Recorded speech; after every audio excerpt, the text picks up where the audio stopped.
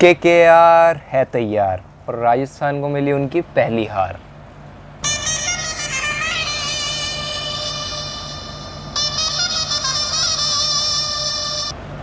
So welcome to that siren show #nothing over IPL। तो भाई अब तो सब इक्वल हो चुका है, सारी टीमें एक मैच जीत भी चुकी है और सब एक मैच हार भी चुकी है, तो इसलिए ये कहलाता है IPL मतलब इंडियन प्रीमियर लीग नहीं, इनक्रेडिबल प्रीमियर लीग। तो मुकाबला पूरे टक्कर का चल रहा है आजकल।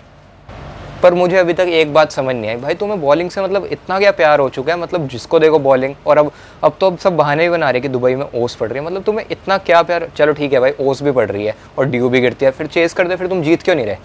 5वीं कंसेक्यूटिव हार, 5वीं।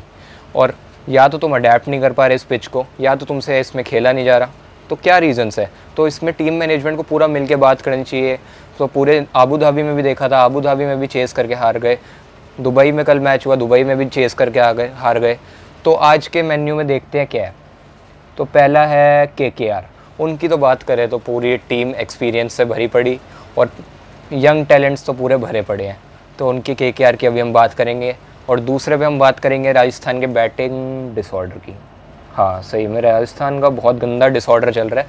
इन्होंने समझा हुआ है गली क्रिकेट है, कि जैसे गली क्रिकेट में जैसे एक दिन जोफ्रा ने रन मारे तो उसको थर्ड डाउन भेजना है, एक दिन रॉबी ने रन मारे तो उसको ओपनिंग भेजना है। मतलब ये चीज़ कर नहीं रहे, पर जोफ्रा के साथ इन्होंने सही में करी थी।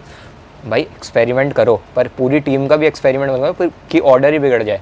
और हम थर्ड पे बात करेंगे ड्रीम 11 बेस्ट प्लेयर की। वो तो वैसे मेरे को बोलने की ज़रूरत नहीं है, पर तब भी समझ जाओ, तो बात करते हैं अभी। तो दोनों टीमों के स्क्वाड में कोई भी चेंजेस नहीं है, पिछले 2 मैचों में जो प्लेयर खेल रहे थे वही है। तो आज कैप्टन बोले कि दुबई में फील्डिंग इन्हें क्यों करनी है, क्योंकि ओस ज़्यादा पड़ रही है यहाँ पर। सही में ओस ज़्यादा पड़ रही है, फिर तुम जीत क्यों नहीं रहे, तुम्हारी पूरी टीम ही कोलैप्स हो गई। तो एनीवेज स्टार्ट करते हैं आज का शो। पहले KKR is all over. Batting की बात करें तो केकेआर की बैटिंग बहुत अच्छी है, बट नारायण फिट नहीं है। फिजिकली तो पूरे फिट है, पर बैटिंग के लिए फिट नहीं है, और ना बॉलिंग के लिए। बॉलिंग में भी वो काफ़ी रन कंसीड कर रहे हैं, और बैटिंग में एक तरह से उन्हें ओपन इसलिए भेजते हैं क्योंकि तुम में भाई टिकना नहीं है, बस तुम्हें खड़े होना है, मारना है, पीटना है और आ जाना। ना वो मार पीट वाले, पर ये बात है जल्दी आ रहे हैं। तो apart from joke, he don't deserve a chance, and the person who deserve the chance is Rahul Tripathi. तो भाई उसको मतलब बॉलिंग नहीं कर पाता, पर बैटिंग में पूरा एक्सपर्ट है। और बॉलर्स की तुम्हारे पास कमी भी कौन सी है, बॉलर्स तुम्हारे पास सारे हैं। शिवम मावी है, कमलेश नागरकोटी है, पैट कमिंस है, कुलदीप यादव है, वरुण चक्रवर्ती है। मतलब सारे तुम्हारे पास एक्सपीरियंस से लेकर यंग टैलेंट्स भरे पड़े हैं जो इतनी अच्छी बैटिंग करवाते हैं।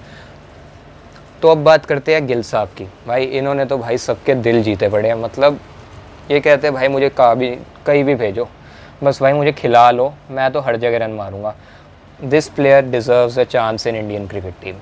और नीतीश राणा की बात करें तो राणा साहब, आप गेम तो यार काफ़ी अच्छी खेल रहे हो और आपका टच भी बहुत प्यारा है, पर एक बात, एक ना एक रन नहीं मार पा रहे बस तुम। But he also deserve chance not in Indian cricket team but in KKR regular member. तो राणा साहब की बात करें तो काफ़ी अच्छी गेम है इनकी, तो टच में भी काफ़ी अच्छे और ज़रूर चलेंगे या आने वाले मैचेस में। तो अब बात करते हैं राजस्थान बैटिंग डिसऑर्डर, जो बहुत ज़्यादा डिसऑर्डर है, जिसे मतलब जल्दी डॉक्टर पे दिखाना पड़ेगा इनके डिसऑर्डर को, कि जैसा ये चल रहा है सही नहीं है पूरे IPL में, वरना तो क्वालिफाई भी नहीं कर पाएंगे। कल पहली हार मिली है, पर अब देखते हैं इनके डिसऑर्डर में है क्या। पहले के 3 बैट्समैन बटलर, स्टीव स्मिथ और सैमसन की बात करें तो वो तो काफ़ी अच्छे टच में है, बट उनके बाद जो इन्होंने रॉबिन उथप्पा का पूरा फॉर्म बिगड़ी है या उनकी पोजीशन बिगड़ी है। बहुत से वो लोग उन्हें ट्रोल कर रहे हैं कि आपकी फॉर्म बिगड़ी, आपसे 1000 रन तो बॉलर से मारे, पर उन्हें ये नहीं पता पिछले 10 सालों से वो ओपन कर रहे थे या फर्स्ट जाऊँ। सीधा तुम बंदे को नंबर 4 पे भेजोगे, भाई फ़र्क तो पड़ता है। जो बंदे फर्स्ट या सेकंड ओवर में आ जाते थे या ओपनिंग करते थे, उन्हें सीधा मतलब 12-13वें ओवर में एंट्री मार रहे हो, तो बहुत सा फ़र्क पड़ता है टीम में। तो मेरे हिसाब से फॉर्म में वो है, अभी भी है, जैसे उनका टच है। और नेट्स में भी उनकी बैटिंग, जैसे केकेआर के इंस्टाग्राम पेज पे देख रहा था मैं, काफ़ी अच्छी बैटिंग कर रहे थे नेट्स में। बट मेन यही बात आती है कि तुम्हें पोजीशन डिसाइड करनी होगी, और तुमने बैटिंग पूरा डिसऑर्डर कर दिया और पूरी बैटिंग कोलैप्स कर दी है। तो जैसे कि मैच हारे थे तुम कल का, तो तुम्हारा पूरा बैटिंग डिसऑर्डर हो गई थी। और देखा जाए तो भाई मतलब इतने बॉलर्स खिलाने की क्या ज़रूरत है। राहुल तेवतिया को तुमने खिला लिया, उन्होंने रन भी अच्छे मारे पंजाब के साथ, 5 छक्के मारे कॉटरेल को, पर he is not a dependable player. He is not a dependable player at all, क्योंकि तुम उस पर विश्वास नहीं कर सकते, क्योंकि एक तरह से वो भी नए हैं और उन्होंने उस दिन रन मारे, पर देखा जाए उनका फर्स्ट हाफ बिल्कुल अच्छा नहीं गया था, वो तो सेकंड हाफ में रन लग गए जैसे करके, मतलब जैसे करके के अच्छे रन मारे, बट उनकी बॉलिंग में भी ऐसा कुछ दम नहीं है। तो कल देखा जाए तो राहुल टेवेटिया ने कुछ नहीं करा और किसी ने भी नहीं करा, तो टॉम करन रन मार गए, तो टॉम करन ने एक तरह से अपने रन ही मारे थे क्योंकि टीम को तो जिता नहीं पाए।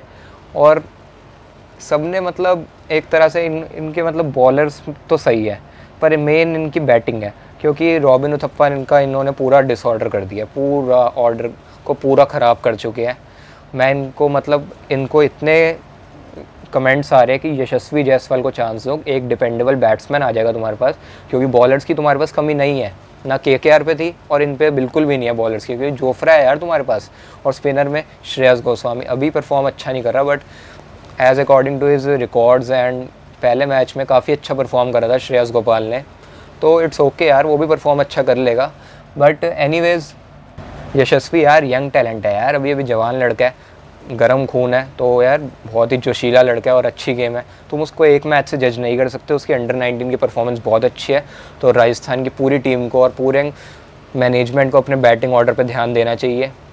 और अब थर्ड पे आते हैं हम, dream 11 best player of the match. वो तो आपको पता ही होगा, मेरे को शायद नाम लेने की भी ज़रूरत नहीं पड़ेगी, क्योंकि वो प्लेयर ही ऐसे हैं, मिस्टर शुभमन गिल। मैं तो उनकी पाकिस्तान के साथ 2018 अंडर 19 वर्ल्ड कप में उनका जोश जुनून जो उन्होंने पाकिस्तानियों को पेला था, मैं उनका देख के हिल गया था, क्या खेला था यार लड़का, ये लड़के में दम है। वेल प्लेड शुभमन गिल, दिल जीत लिया भाई। सो आज का शो होता है गिल साहब से समाप्त। So see you in the next match. Are you ready for that? If you are ready, follow me on Instagram and DM me. I am ready. Okay, see you, tata, bye bye.